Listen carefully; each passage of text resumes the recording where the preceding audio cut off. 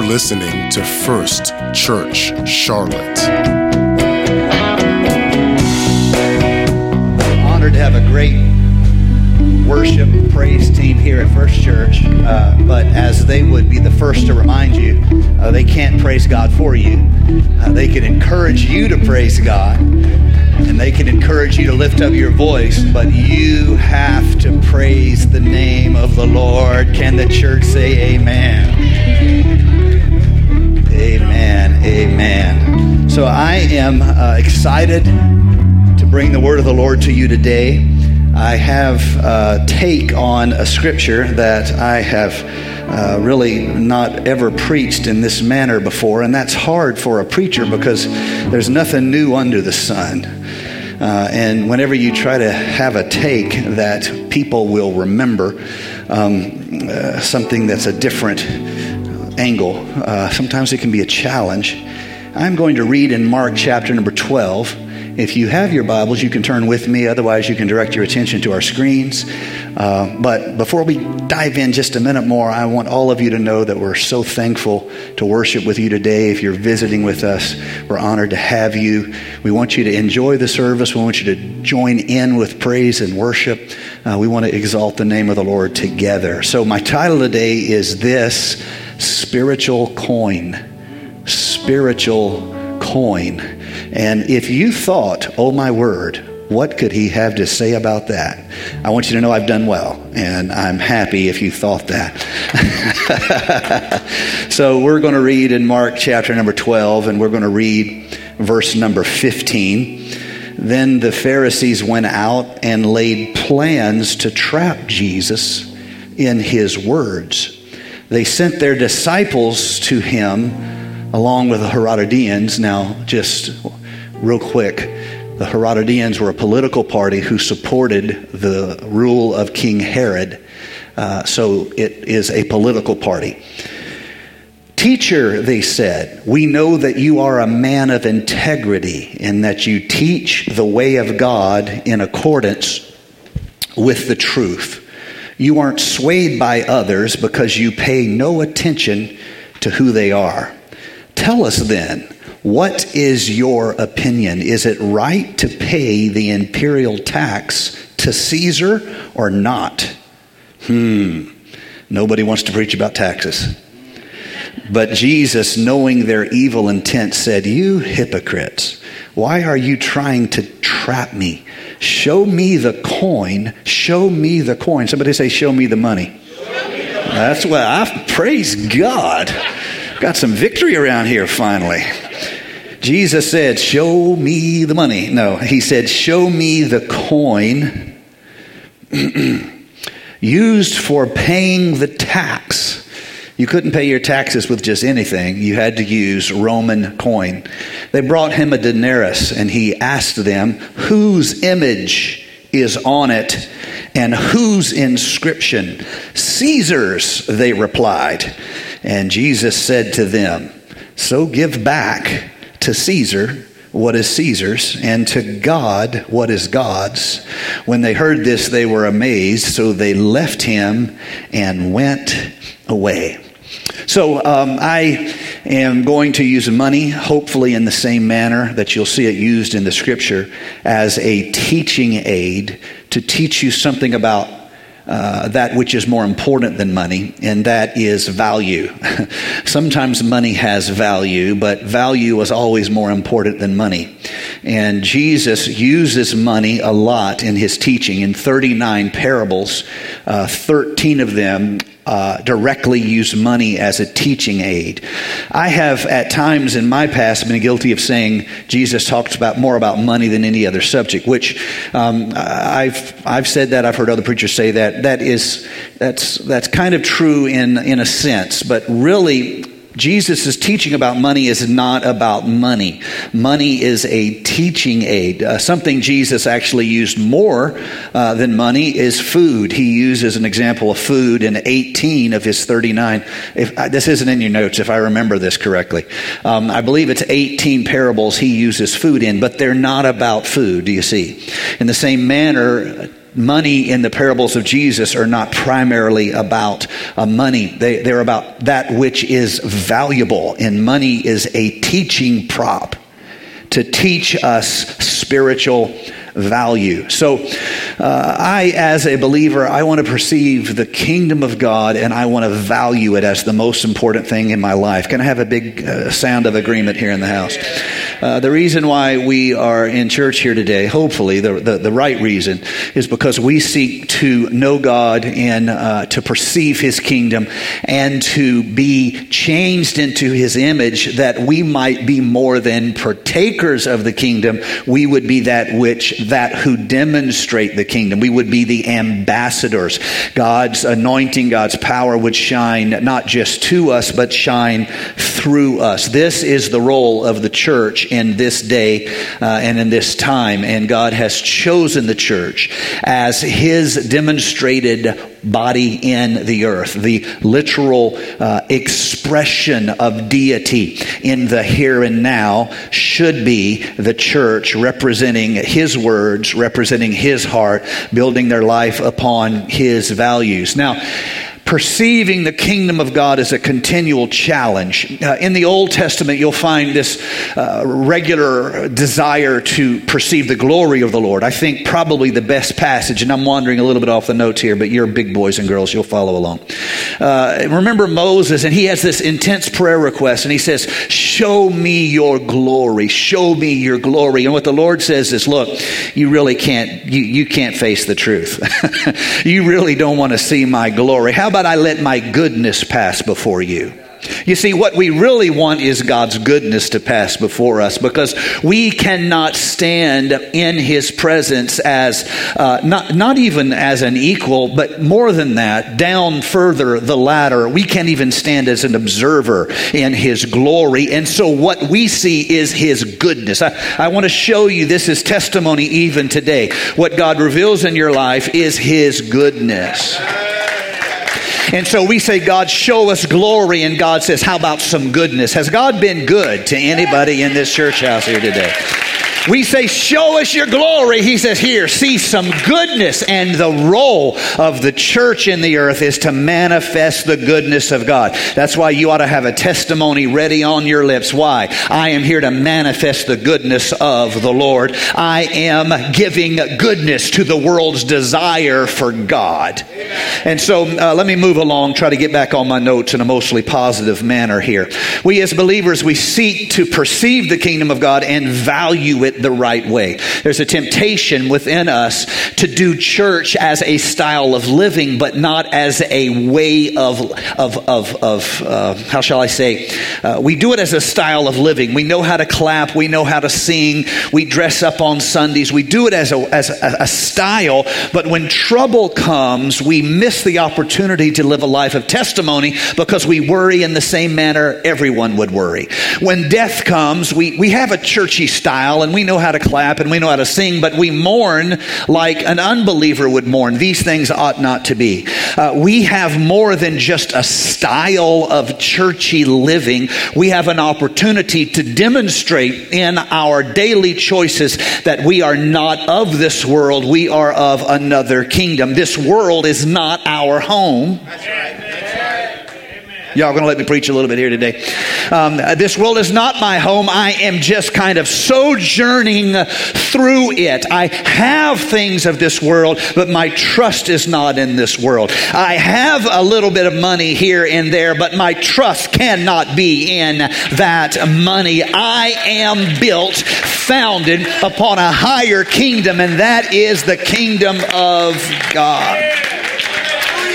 Paul will talk a lot about this. Colossians chapter 3, he says, since then you have been raised with Christ. Set your hearts on things above, where Christ is, seated at the right hand of God. Set your minds on things above, not on earthly things. For you died. How did you do it? In Christ. You died, and your life is now hidden with Christ in God. When Christ, who is your life, appears, then you also will appear with Him in glory. But that will not be earthly glory. It will be divine glory, do you see? All right, so we want to live life by higher principles and founded with higher valuations than simply the temporary things of this world. In this world, the thing that most represents value is money. It is the thing that we use as expression of value. American Psychological Association reports that the number one stressor in people's life is money. The question is not, do you stress over money? The question is, how many days a week do you stress over money? And that all depends on how much my wife has been on Amazon. Depends directly upon how much we stress over money. Look, money is real. You need money. I need money. The church needs money. None of the stuff we have is free. Supporting the technology habit of our praise and production takes money. We need it and we enjoy it because we get to reflect what we like with that money. I love little kid stories. In little Abigail, Carlos and Stacy's little daughter, her and Ellery are really good friends, and so she came up to my wife here recently, and when she talks, she can't say her R's, and when I was her age, I couldn't say my R's neither. So I'm not making fun of her when I imitate her. Okay, she came up to my wife and she said, "Sister Chala, did you know I had a birthday?" And Charla said, "Actually, baby, I didn't. I didn't know. I didn't think about it." She said, "Well, Sister Charla, I had a birthday. Did you get me a present?" And Charla said, "Baby, I didn't know you had a birthday, and I didn't get you a present. I'm so sorry." She said, "Well, Sister Charla, I had a birthday, and you should think about that." I love that story. So next time I have a birthday, I'll be like, "You should think about that." We think of money in terms of earthly value. But I want to ask you a question. And before I do this, I should make a quick public service announcement. This is what I call nerd confession. The whole of my life, I have been fascinated with markets. Really from my late teens onward, I've been fascinated with markets. And in the same manner that many people are fascinated with sports, this is, again, I warned you, it's a nerd alert. I've been fascinated with markets. And in the same manner, some people follow the NFL. I followed derivative markets, and I followed equity markets, and I followed credit markets, and I've enjoyed trying to understand the underpinnings of markets, and that's the nerd alert, because some of what I say coming up here will, if you know that about me, it'll help you a little bit.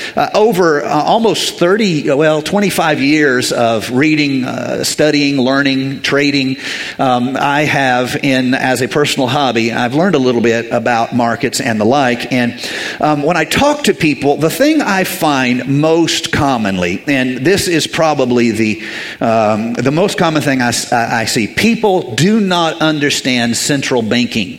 We have an economy here, and we spend dollars, and we think in error that the bank is like your kitchen table, and the bank sits down as a user of currency, and it figures out its bills, and if it has enough money, then it can pay its bills, and you think, oh my Lord, the Chinese are going to take over, because you don't understand, and I, for most of my life, didn't understand central banking, and I still won't say I understand it, but I understand a little bit of it. So let me try to explain the difference in a user of currency and an issuer of currency.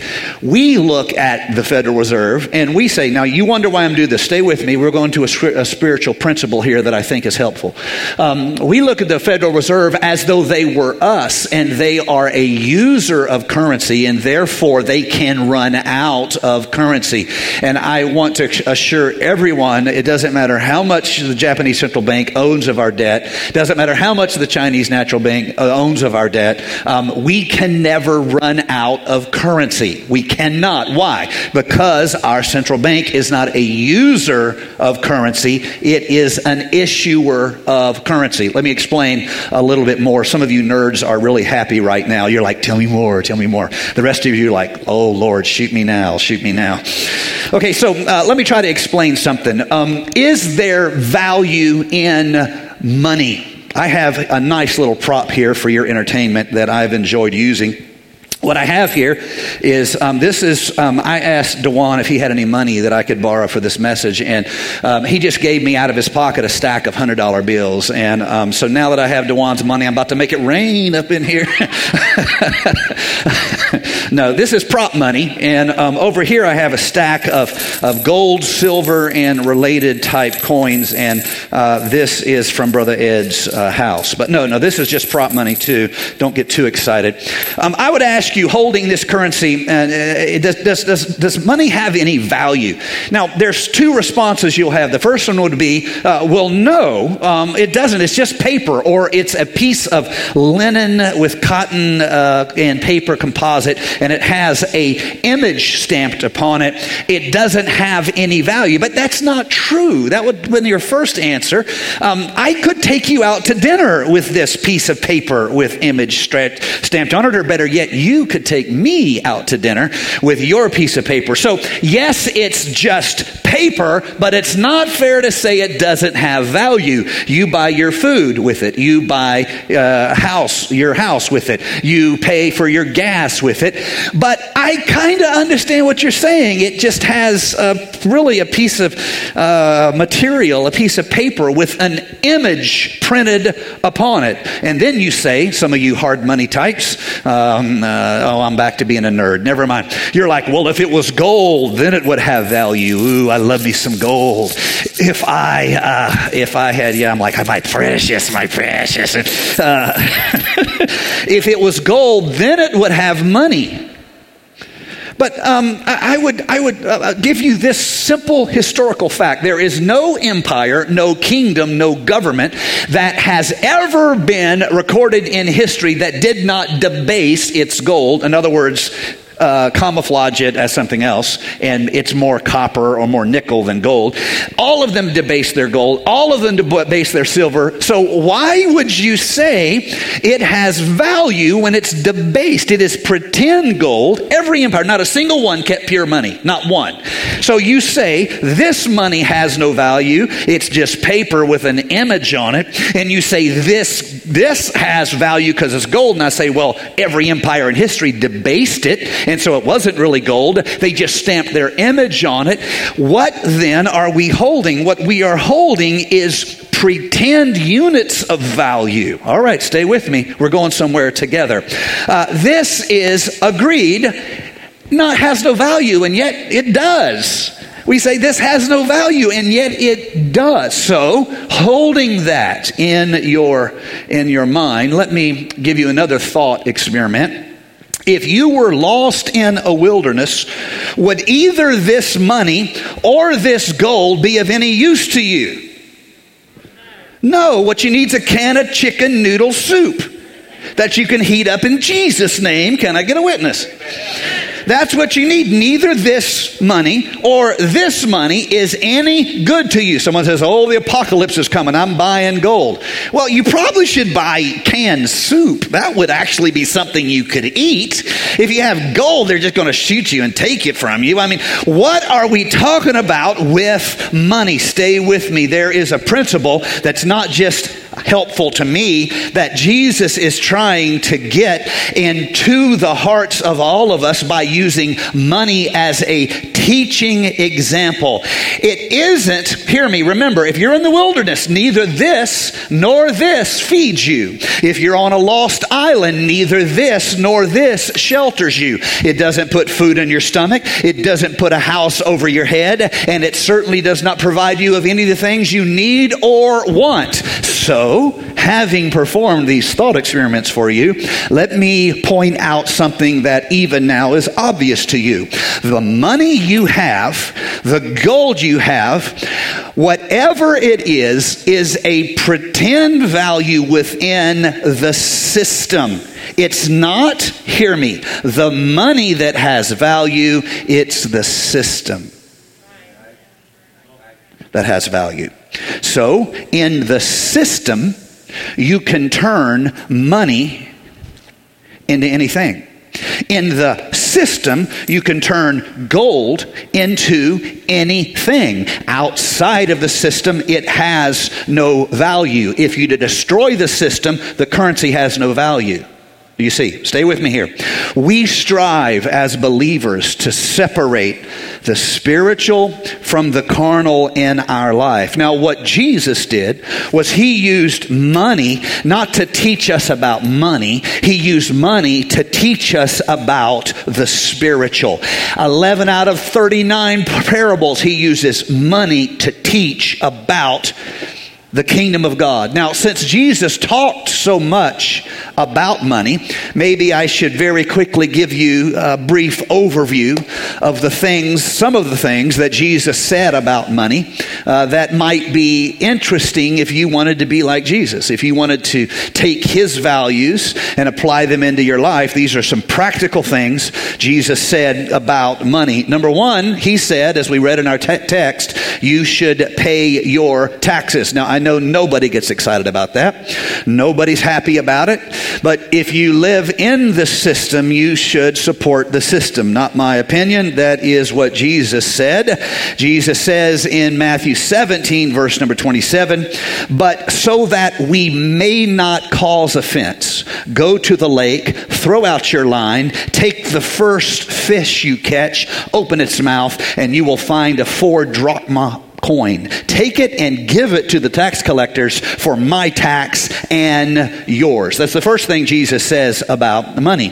The second thing, well, not the first, but in my order here. The second thing he says about money is that you should support the institutions of worship with your money, the principle of first fruits. I'm not going to spend a lot of time on this, but I want you to know that 3 places in the mouth of 2 or 3 witnesses, as the Bible says, Jesus honors supporting the religious institution that is a focus of your worship, or the avenue, I should say, of your worship to God. In Luke 8, in Matthew 23, in Mark chapter number 12. In the Old Testament, it was the tabernacle and the temple. In the New Testament, it is the local church. That's the second thing in my list of back of the envelope things Jesus said about money. Third, Jesus thought you ought to budget your money. He thought you should get organized with it. He said in one place, suppose one of us, this is Luke 14, suppose one of us wanted to build something. Wouldn't it make sense if we sat down and estimated the cost before we got started? You wouldn't want to lay the foundation and run out of money. Then, Jesus says, you would be a ridicule. People would say about you, this person began to build, but they weren't able to finish. Jesus said that, and I think it's good practice for all of us to live within our means and have a budget. Can I have a big amen? Amen. Nobody's excited about this message. I don't even care. I'm doing fine. Stay with me. Number 3, Jesus says you ought to worry about the impact of greed in your heart and in your life. You ought to be careful with greed. Luke 12, verse 15, he went on to say to them all, watch out and guard yourself against every kind of greed, because your true life is not made up of the things you own, no matter how rich you may be. He also would say you should be generous as much as you can in your life. He says in the Sermon on the Mount, chapter 5, verse 42 of Matthew, he says, give to the person who asks, and to the person who needs to borrow, be generous and do so to the best of your ability. Number 5, he says, don't make a show of giving. Don't use giving to try to pursue spiritual value among other people. God sees what you can do, and God sees what you do. God sees what you can give, and God sees what you give. There's no sense people thinking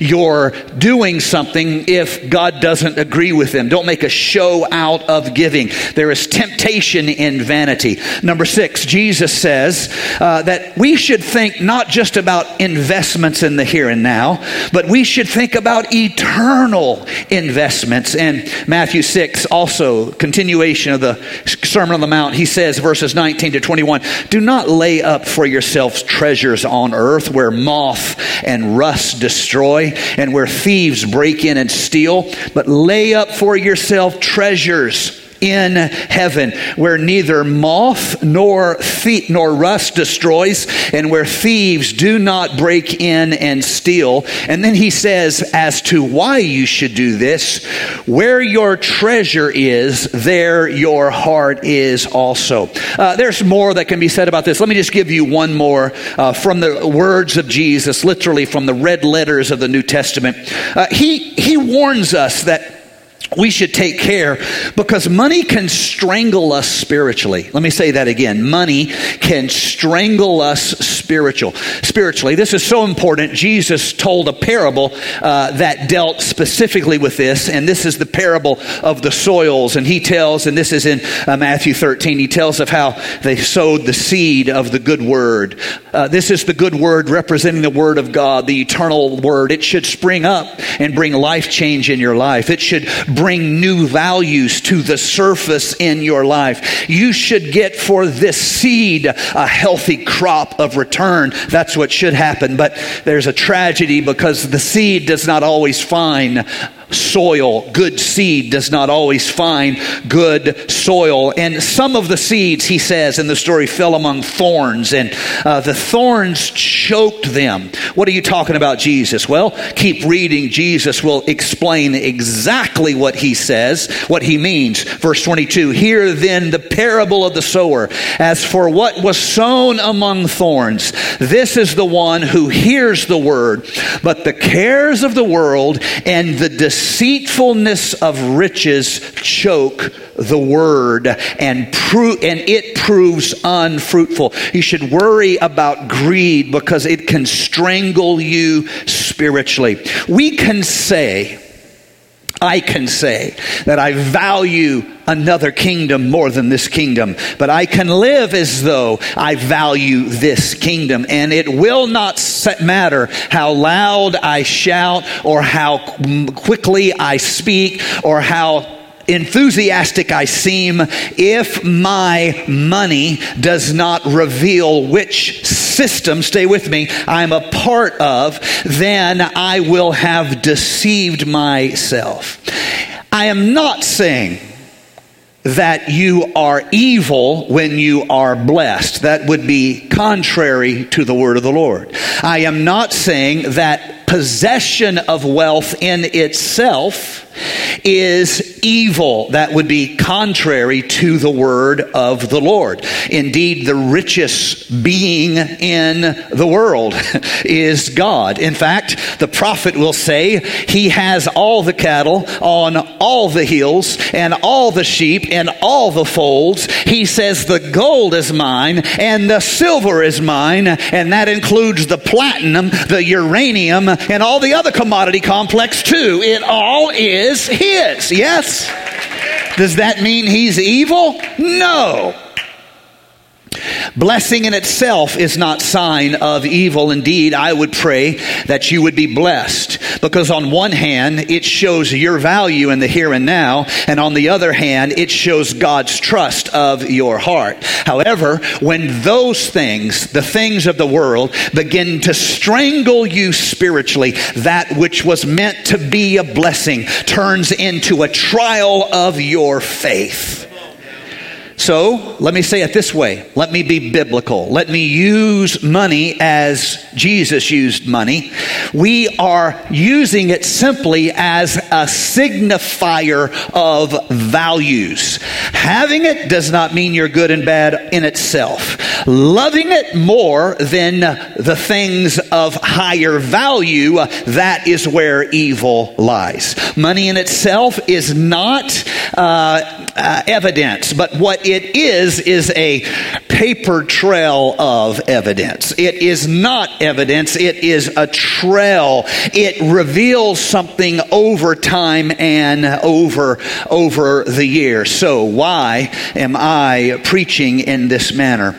When Jesus held up the coin and he says, whose image is on this coin? And they said, that is Caesar. And he says, then pay unto Caesar what is Caesar's. He is going beyond money. Remember, money is not what has value. It's the system that has value. The system can have so much value: property rights, security, citizenship rights, place, credit. The system can have so much money that you need a way to quantify your involvement, your piece in the system. Now, money matters. You need a way to quantify value. The value's not in the money. We could use paper. We could use shells, as some South Pacific tribes did. We could use gold. That has an inherent anti-inflation trait because it's hard to mine out of the earth. We could use cryptocurrency. If you don't believe that quantum computers are around the corner, you should believe in cryptocurrency. If you believe quantum computers around the corner, you should not believe in cryptocurrency. Moving along. Whatever it is does not matter. It's the system that holds the value. And so when Jesus holds up the coin and says, whose image is on this, he's not talking about how many cups of Starbucks coffee you can buy with your denarii. I probably imagine if you had a real denarii, you could buy Starbucks for a very long time. That's not what he's referring to. He's referring to a system, a way of living. He says, then give to Caesar what is Caesar's. But he does not stop. It's not just about taxes. The Pharisees wanted to be about taxes. Why? Because if Jesus comes down on the side of taxes, the people will hate him because they hate Rome. If Jesus comes down on the side of people and says, don't pay your taxes, then the Roman authorities can arrest him for treason and fomenting insurrection.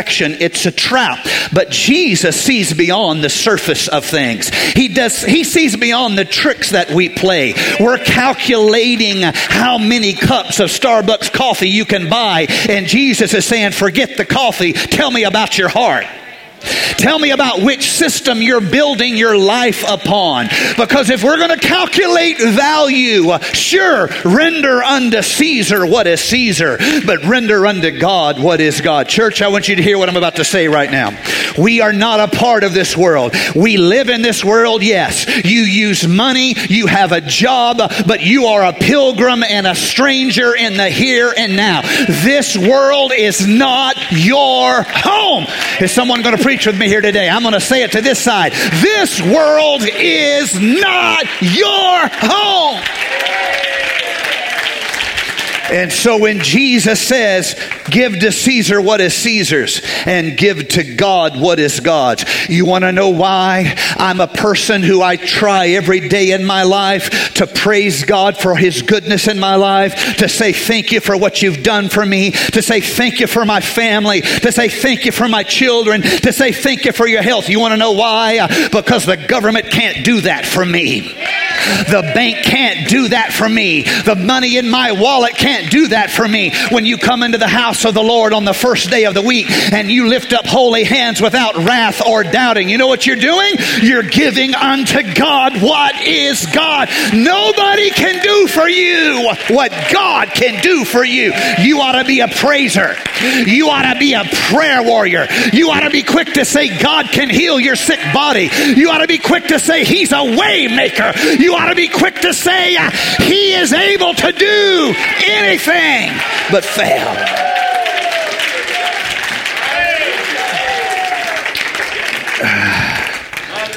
It's not about the money. We could use anything. It's about the system. If we err in our understanding of the difference between the kingdom of God and the things of this world, we will express a lie. We, like Satan, will live a lie because we try to do in the flesh what can only be done in the spirit. And If in the scripture, there's so much where this is referenced to. Every time you read in the New Testament warnings against idolatry, they're not referring so much to a carved piece of stone. They're referring to this essential error where we try to value that kingdom in terms of this kingdom. And so we see in the scripture again and again these types of warnings, a kind of a subtle train of thought that is threaded through everything, where we're tempted to want what this life gives, and the scripture whispers back to us, no, there is something better to come.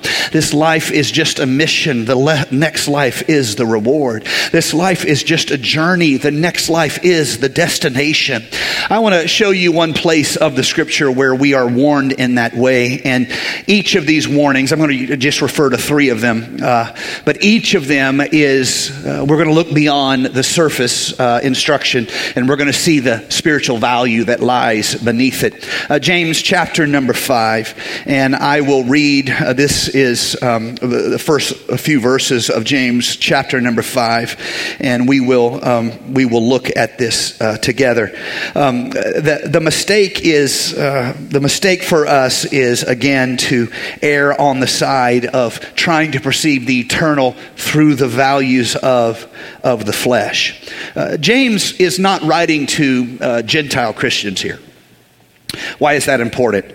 Because we have this image of the New Testament church as so often it's demonstrated in the writings of the Apostle Paul, or even other books that we have that are directed more toward Gentiles, whereas there's a few books, the writings of James, and predominantly one of the Gospels, and then the book of Hebrews is focused upon the people of God, and it is directly to them. And if you were to take the time to actually try to understand the illustrations used, you will see that they are Jewish. They strike to the Jewish heart.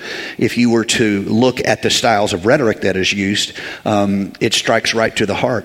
I believe, as a personal example, and this is just a personal belief, I believe the Apostle Paul wrote the book of Hebrews, but if you read it, it reads so different than any other epistle. And the reason why I believe he wrote it in the manner of that he did is I think he intentionally hid his identity in the book because he knew the Jews hated him so much they would not receive anything from him.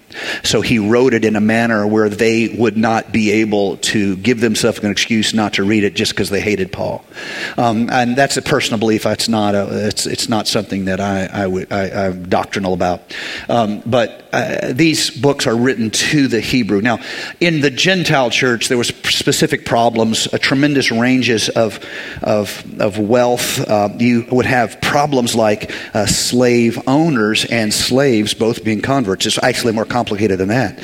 You would have slaves who converted their owners, and then you have this pastoral problem of how you deal with that. And so you'll find a lot of writing in the Apostle Paul's works where he talks about this issue that when we come to church, there's nobody higher than anybody else. There's nobody. How complicated and difficult that must have been for them. But in the writings to the Hebrew church, there was no Jew that could own another Jew.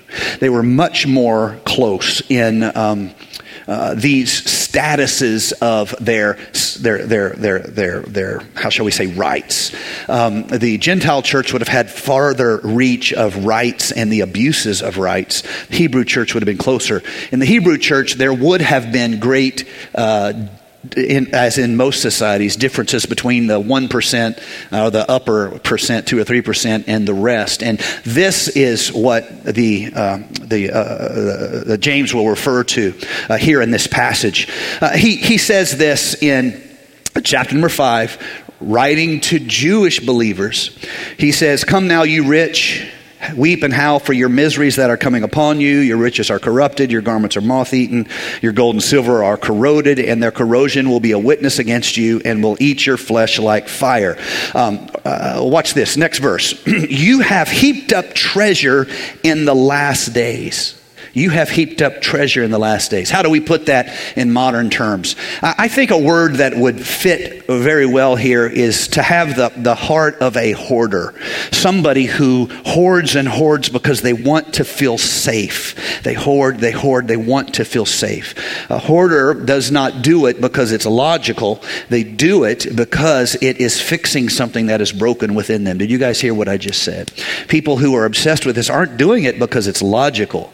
They do it because it's helping something that is broken within them. And when believers, or shall I say so-called believers, say they value that world, but they live as though this world and its possessions can fix them, they have created a spiritual oxymoron, something that is impossible, something that is opposite. We cannot live as believers who say our kingdom is in with Him and our hearts are in glory, and then live as though our safety is in the things of this world. And so when James says you have hoarded and you have heaped it to yourself treasure, this I think is really what New Testament idolatry is all about. In fact, the theologian, one of my favorite theologians, he died in World War II at the hands of the Nazis, Dietrich Bonhoeffer. He said this, hoarding is idolatry because you are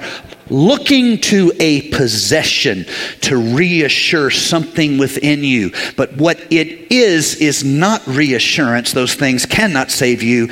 It is self-deception. And James says you should not make that error. You are building your life on the wrong system. The second thing that he says, and there's more scripture, and if you download the notes, you'll see other passages that I put in here into the notes. In the second place that is the next thing that James says that reveals errors of our understanding the kingdom of God versus the things of this world is expressed in the very next verse. So the first one that we read revealing these principles was you have heaped up treasure in the last day. This is the problem of hoarding or trying to make yourself feel safe through what you have down here. The second one, verse 4, indeed, the wages of the laborers who mowed your fields, which you kept back by fraud, cry out, and the cries of the reapers have reached the ears of the Lord of Sabbath. What is going on here? Why would James write to the New Testament converted Jews and talk about these subjects of hoarding, trying to fix your inner fear, your inner brokenness with possession, or holding back what is rightfully given or due to someone else? This is a different problem here. This isn't hoarding. This holding back is different. And this is what it is. Notice how they worked the system to cheat somebody. That's what they did. They worked the system to be unethical. What are you doing when you choose an ethical choice? What you're saying, hear me, is this world is worth risking that one over. So first you think, I can fix my fear, my brokenness with having enough. There is not enough in this system. The second thing you do is you act unethically, or we, all of us, have in our capacity within our flesh, I should say, so it doesn't sound so accusatory. I'll let the Lord do the convicting around here. And so the second thing we do is this idea that we want what this world has so much that we will find every excuse we can to get as much as we can. We will even cheat, and we will lie, and we will defraud others so we can get as much as we can. The problem is not the money. The problem is the idolatry. and you're willing to risk that system. Remember, Jesus holds up a gold coin, and when he says whose image is on this coin, he's not talking about money. He's talking about a system. The system is where the value is. There's transactions in the systems. There's citizens' rights. There's legals' rights, etc., etc. And to work in it, you need to quantize it and have pieces of it. The value's not in the money. The value's in the system. And when he holds up and says, whose face is on this? And they say, Caesar, that's the system. Give him what is in his system. There's another system here. You give to God what is God's. And so, just stay with me, just 5 more minutes. And so, here you have this idea, first, that we can make ourselves safe enough with this world, hoarding. Second one, we're willing to risk that world over this one, and we deal unethically. One of the things that happens to me that makes me very uncomfortable, and I'm not going to spend much time on this. I have heard the most inventive stories in my whole life as people explain to me why they did not pay tithes on something. It is stunning the inventiveness that people come up with, how they don't pay tithes on it. And they ask me, is that okay? And you know what I always say? Well, you should do what's in your heart. I sometimes will say, I wouldn't do that, but you should do what's in your heart. You see, it doesn't matter what I would do. What matters is the kingdom that you are going to live by. And that's what he's talking about here. And our church, thank God, is past the size where if you do or don't, it affects me. My salary is pretty fixed, and if I had to come off for a couple months or something, that'd be different. But we're kind of beyond that. But the issue is how we try to, and you feel like, I had one person come to church one time and tell me how they had got a settlement, and that they had called Bishop, and they had explained their finances to Bishop, and he agreed that they should not pay tithes. And you know what I said to them? I said, you should do what's in your heart. And I called my wife and I said, in the history of the world, my dad has never told anyone they should not pay their tithes on something God gave them as increase. Why would you want a muzzle blessing in your life? It's really a statement of confidence, not in you. It's a statement of confidence in God. But you know what? I want to take it the next step. The same temptation is in me. The same temptation for me is to work the system, and just as some of you, it's the same thing is in me, to work the system and try to figure out a way and you understand what I'm saying? It's not about me be good, you be bad, or you be good, me be bad. This is the temptation of the flesh. To think we can make ourselves whole in this system while we're valuing that system. It is self-deception. James says the defrauded wages you failed to pay are crying out to the Lord of the Sabbath. Strong words. And finally, and musicians, you can come. I'm going to wrap up or try to wrap up on this. The third thing he says is the next verse. Verse 5. You have lived on the earth in pleasure and luxury. You have fattened your hearts as in a day of slaughter. What's the number one killer in the world? Heart disease. What is heart disease? That's when your heart gets fat.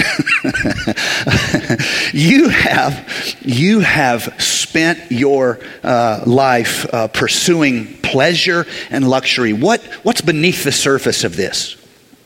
Now remember the first one, I called it hogging. Okay, what is that? That is the belief that, or hoarding I should say. This last one is hogging. Okay, the first one is hoarding, that I can somehow make myself whole if I have enough of this world.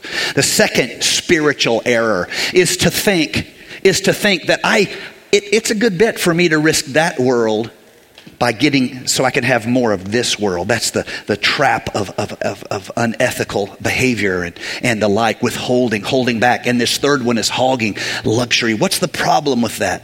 It's not luxury itself. Compared to our parents and grandparents, most of us live very luxurious lives. It's not the luxury itself that is at issue. If you have hot water, a coffee machine, and air conditioner, You are richer than the pharaohs of the past because they would have loved them some hot water. Instant tap hot water, air conditioning, and more than that, in the 19th century, the richest man in the world was Lord Rothschild. He was by far, just in terms of statistics, he was so rich, and he died from an infected boil on his back. The shot of antibiotics you would get without even thinking, or the Z-Pack you would feel without even thinking, he died from it. So if you want to just think in terms of luxury, our lives, even though we feel quite ordinary, is more luxurious than generations that have gone before us. Okay, it's not the luxury. It's a deeper problem than that. Let's think spiritually. Here's the problem. Living as though this life is our reward. And it's not. This life is our mission. The next life is our reward. Let me tell you how revival begins. And just indulge me for a moment. Revival begins when people change the system they are living by. And instead of living by the system of this world and valuing the things of this world, they lift their eyes heavenward and they say, God, show me your glory. You stand with Moses and you say, show me your glory. And the Lord, this is the prayer request God loves to answer more than any other one. Because this is what the story of the incarnation is all about. As they would say, we beheld his glory, full of grace and truth. And when we spend eternity with God, we will see him. We will stand face to face, see him as he is. That prayer request, show me your glory, is the prayer request I believe that God loves most to answer. Revival begins when we place the things of this world in its place. We understand you got to have money to pay the rent. You've got to have this. You've got to have that. But it's not about this and it's not about that. And you get a sense of spiritual order in your life. And you hold something up before you and you say, whose image is on this? And you say, oh, that's something of this world. If we need it, we'll use it, but it doesn't matter that much. But is it something of God? Because if it is something of God, I'm going to render unto God what is God. And the individual, oh, praise God, that begins to see everything with different perspective. And no longer is it just about, do I have more? Do I have enough? No longer is it just about how much of a raise. Now you start to see that's good and that's fine, but my hope is in the Lord. And I'm a praiser because I'm going to render unto God what this world could never give me. And I pray because I want to render unto God what this world could never give me. And I show up at the house of God and lift up holy hands without wrath or doubting. Why? Because I'm going to render unto God what this world could never pay, give, or share to me. I'm going to love people I don't like. Why? Because that's what God would do. I'm going to pray for people that speak ill of me. Why? Because that's what you do in the kingdom of heaven. I'm going to speak faith over a generation that doesn't seem to believe in God. Why? Because that's what God would do. He would say, Father, forgive them. They know not what they do. You know what enables that? When you see the system you are a part of. And having seen, oh, hallelujah, hallelujah. Having seen, you transition from just perceiving to now you begin to demonstrate that kingdom of heaven. What do we need to do that? We need spiritual transformation. Jesus told Nicodemus, unless you are born again, you cannot perceive the kingdom of God. I need spiritual transformation. You need spiritual transformation. That enables us to live as though there were an eternal world beyond the reach of this temporal world. Would you stand with me all across the house? I feel the presence of the Lord right now, and I'm challenging someone to turn your heart heavenward right now and say, oh God, let my eyes be open. Lord, I pray as a church that we would perceive your kingdom and that we would perceive your work in the earth. Lord, I pray for every member of our church. I pray for every one of our pastoral staff. I pray for all of our various ministries that are filled with people so zealous and so faithful to give of their time. Lord Jesus, I pray that you would give us the understanding to see beyond the lies of the temporal, to see beyond the limits of the carnal, and to perceive the kingdom of God that is progressing in the land. Lord, let our prayers make a difference in the kingdom. Let our intercession make a difference in the kingdom. Lord Jesus, let us hold this world lightly in our hands, and let us value the promises of God deeply and profoundly. Let us never be tempted to risk your world for this world. Let us not believe we can make ourselves feel whole by getting enough of this world. And Lord Jesus, help us not fall into the habit of thinking that this world is where our reward is. Oh God, let revival work in every heart, I pray. Let the work of redemption be expressed in our families. Let grace be demonstrated in our words. Lord Jesus, let the miraculous testify of what heaven can do. Lord Jesus, let a ladder connect heaven and earth and the ministering spirits of heaven to work among us. In Jesus' name I pray. In Jesus' name I pray. Hallelujah, hallelujah, hallelujah. All across the house, would you just stand here in the presence of the Lord? Would you lift your hands, lift your hearts? Speak to the Lord as you would a friend. Speak to him as you would if he were right near you. Make your confession unto the Lord. If you're watching this online, we're glad you're joining us. Your living room can be a place where the presence of God is demonstrated. Your kitchen table, you might be sitting there watching this on a laptop. I'm telling you, your kitchen table can be a place where the glory of God can be demonstrated, because we are not of this world.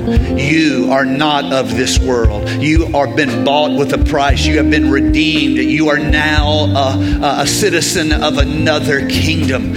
You are a citizen of heaven now. Oh Lord Jesus, let us as your people demonstrate your great work, Lord. Let us demonstrate your great work. In Jesus' name we pray. Let this song be a prayer right now. I surrender all to you. How do we get it right then? How do we get it right? How do we get the balance right? Well, Jesus told us exactly how. And he said this: seek ye first the kingdom of God and his righteousness, and he will add all this other stuff. He'll give you the desires of your heart. How do we get it right? You have a type of dual citizenship. Yes, you're a part of this system down here. Therefore, you have to pay the rent, etc. But you're also a member of another system. Do you see? Seek first that which is of God, and render to God what is God's. And he'll take care of the denarii. Everybody needs some denarii. He'll take care of the denarii. He'll take care of the systems of this world, but never live for a day as though this is going to last forever, because it's not. It's going to pass away. But that which is done for God represents an eternal investment. And in some manner that I don't understand and I can't exactly explain, he will repay for every farthing. He will repay for every cup of cold water. He will repay for every tear that you cried in intercessory prayer for a city, a community, a family member, a friend. He will repay. Churches impact the world when they get this right. The spiritual, and the practical. They get it right, and out of that grows spiritual breakthrough. I'd like to, before we move on to dismissal or anything like that, I would like you to think of a prayer request you have in your life. Right now in the church, we have needs. We have some people who have lost jobs, and they need the Lord to open a door for them. That's in the practical. That's in the here and now. We have people who don't literally have lost places to stay, and they are trying to get back into a place to stay. We've had 2 families that have lost loved ones in the past week, and they're either at funeral events or they're traveling to them. Those are needs that I know of in the church. I would like you to think of the prayer request that you have, the name you have, and right now I would like you to represent that name as an intercessor before God and call out for God to work on that need. Would you join me in doing that right now? Lord Jesus, we're praying for the needs that are expressed here among your children. Lord, you know those who have specific circumstances that they are daily presenting in faith before you. Lord Jesus, I pray that you would show forth your power as we seek you first. We seek you first, and we entrust you to work out all of these other issues of life. Lord Jesus, those who have lost family members, I'm praying for comfort to them. I'm praying for care to their families. Those who are laid off out of career and out of job, I'm praying that you would work that out and give them better than they ever had. Let them learn the lesson of trust through this, and then give them the desires of their heart, I pray. Bless them according to your great will and power. Every sick person whose name is being called in the pews right now, I'm praying for healing for them, I pray. I'm praying for deliverance for them in Jesus' name. According to your power, according to your spirit, we trust you, we bless you, and we call upon you today. In Jesus' name, in Jesus' name. Would you put your hands? Thank you for listening to First Church Charlotte. If this podcast has blessed you, please rate it with 4 or 5 stars. By doing so, you will help others find our free podcast and bless them. If you're in the Charlotte, North Carolina area, come worship with us at 4929 North Sharon Amity Road. For information about service times, church ministries, and so much more, visit us online at firstchurchclt.com. If you would like to help support our efforts, please text GIVE to 704-445-5353. We pray God's richest blessings to you. Come, worship with us.